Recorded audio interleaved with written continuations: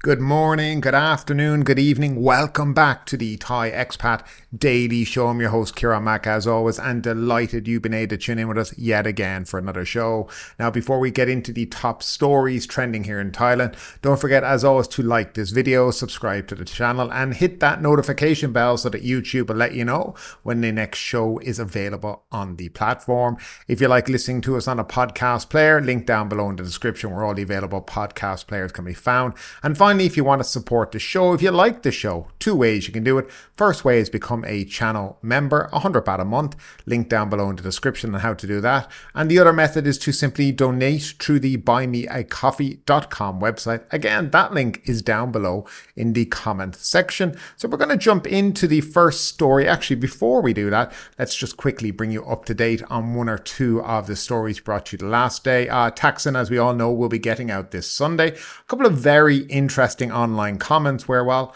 isn't he very sick? And if he's so sick, well, is he just going to miraculously be cured on Sunday and head home? So apparently that's exactly what's going to happen. He's been in hospital for months in very, very bad condition. But this Sunday, he will be okay and suitable to return home, not to another hospital, but home. Apparently a spokesperson told some of the people protesting outside that actually some days he's very, very good and some days he's very, very bad. So I suspect this Sunday he will be very, very good. So this Sunday will be the date. You'll have to use those for the lottery numbers here in Thailand. That will be a very, very lucky day for many, many people, including Thaksin. But nevertheless, let's jump on and move on from that story. The first story, and a nice, interesting story to start off with. Thai elderly lady searches for a foreign couple who saved her from drowning. A 74-year-old Thai woman named Sujita Thongnum in Phra Nakhon Ayutthaya is searching for a foreign couple that saved her life from drowning in the Chao Phraya River. She told her story on February 14th. The grandmother was on her way home from a medical examination on February 8, 2024, when she was dizzy and fell off a ferry near the river in Ayutthaya. She could not swim and sank very quickly. When she woke up, she was being held by a Western foreign couple. She was too shocked to ask for their names or contact information, but someone took a picture of herself with the man. She later learned the couple was about to board a boat with a bicycle. When they saw her fall into the water, the husband immediately abandoned his bicycle and jumped in to save her. The couple's belongings, including a phone, camera, glasses and cash, were lost in the water. The total value of the belongings is estimated to be hundreds of thousands of baht. However, the couple said they did not want anything in return. They just were happy to help save someone's life. Sujita's daughter later posted the picture on social media and tried to find the couple. They want to compensate them for their belongings that they lost in the water. Now, Sujita is also grateful to a Thai woman who helped her out of the water. She offered the woman a reward, but she also refused. Thaptin Thai Samang, a 45-year-old boat operator, stated that she observed the foreign man jump into the river and carry the elder lady's safety. The man's wife attempted to help pull that lady out of the water, but was unsuccessful, so she assisted the pair. If the foreigner had not immediately jumped into the water that day to pull the old lady out of the water, she might have drowned, she said. Thaptin went on to say that she was relieved to have rescued the elderly lady and did not consider the reward. She was simply wondering how she was doing, so seeing Miss Sujita in a good health today made her very, very happy. And this is a really nice story, and it's a good way to start off the show with a real positive story about people being nice to each other, treating each other with respect, going above and beyond to save a human life and not wanting anything in return for doing that. And even though the old lady is offering to, replace and compensate the foreign couple for the items that's lost, I can guarantee they don't want it. Because people like that are good people and they do things to help people. And you don't save somebody's life expecting to get rewarded for doing it. In fact, it seems this couple have just disappeared off into the Thai sunset, are enjoying their holiday. And yeah, nothing about them. They have not been found as of yet. I'm sure that the old lady would love to show her appreciation by compensating, but I can guarantee you these people will not accept it because people like this are just good human beings. And it's great to see a story like this and a story that, really warms your heart.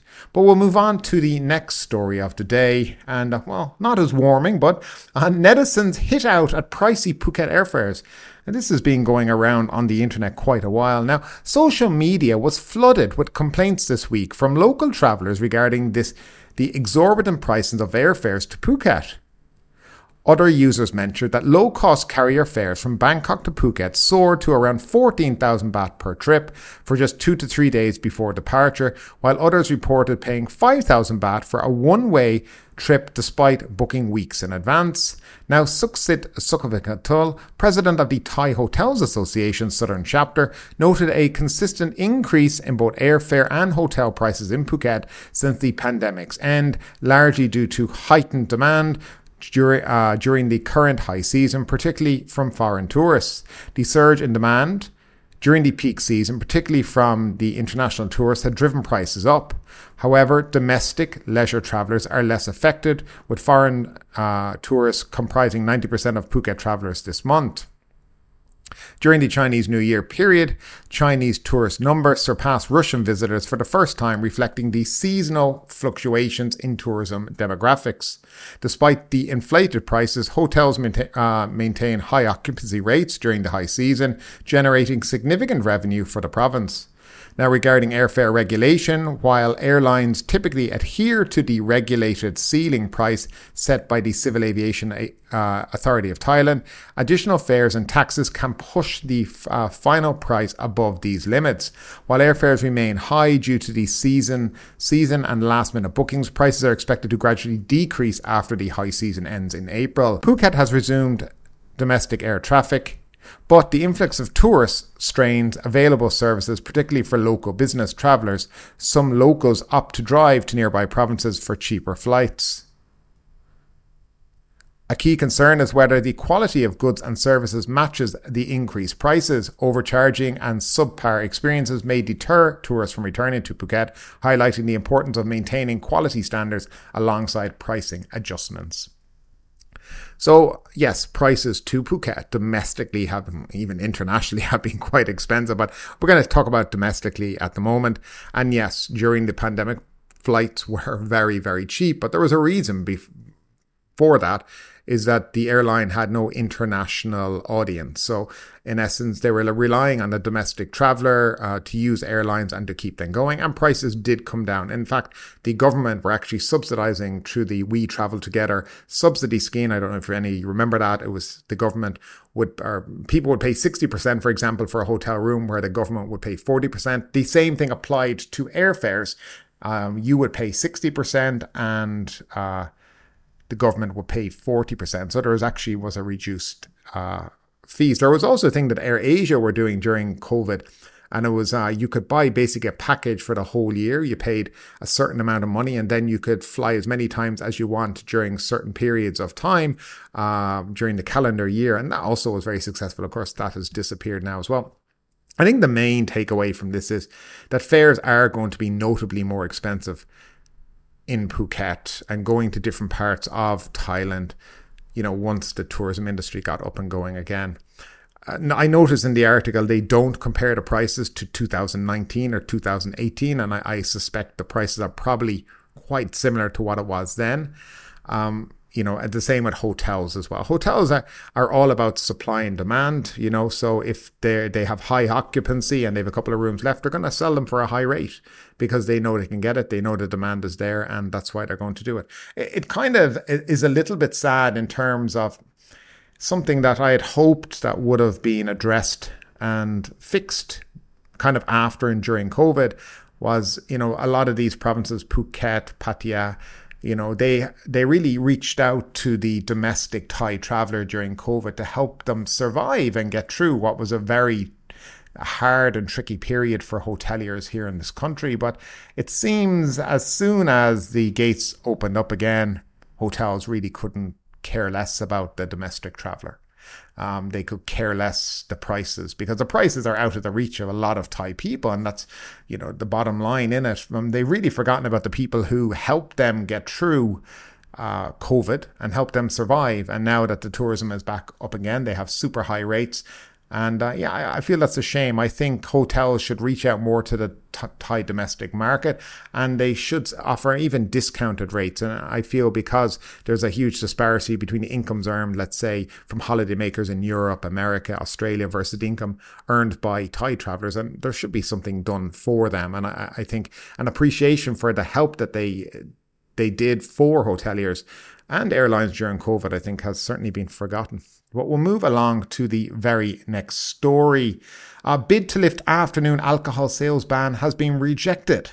Now, we brought you this story, Heather. It's spoken about, I think it's been 3 and 5 every day, or 2 and 5. You can't buy alcohol here in Thailand. There's many reasons for it. Apparently, one of the reasons was to stop civil servants getting drunk in the afternoon. Seems a little nonsensical, but the Thai Alcoholic Beverage Business Association proposed extending alcohol hour sales to align with tourist promotion efforts. The proposal was discussed by the Alcohol Beverage Control Committee at the Ministry of Public Health, with representatives from various ministries and experts participating. However, unanimous agreement favoured maintaining the afternoon sales ban due to concerns about alcohol-related accidents and social impacts. I guess extending the hours, drinking hours till 4 a.m. No, but during the afternoon, we can't have it.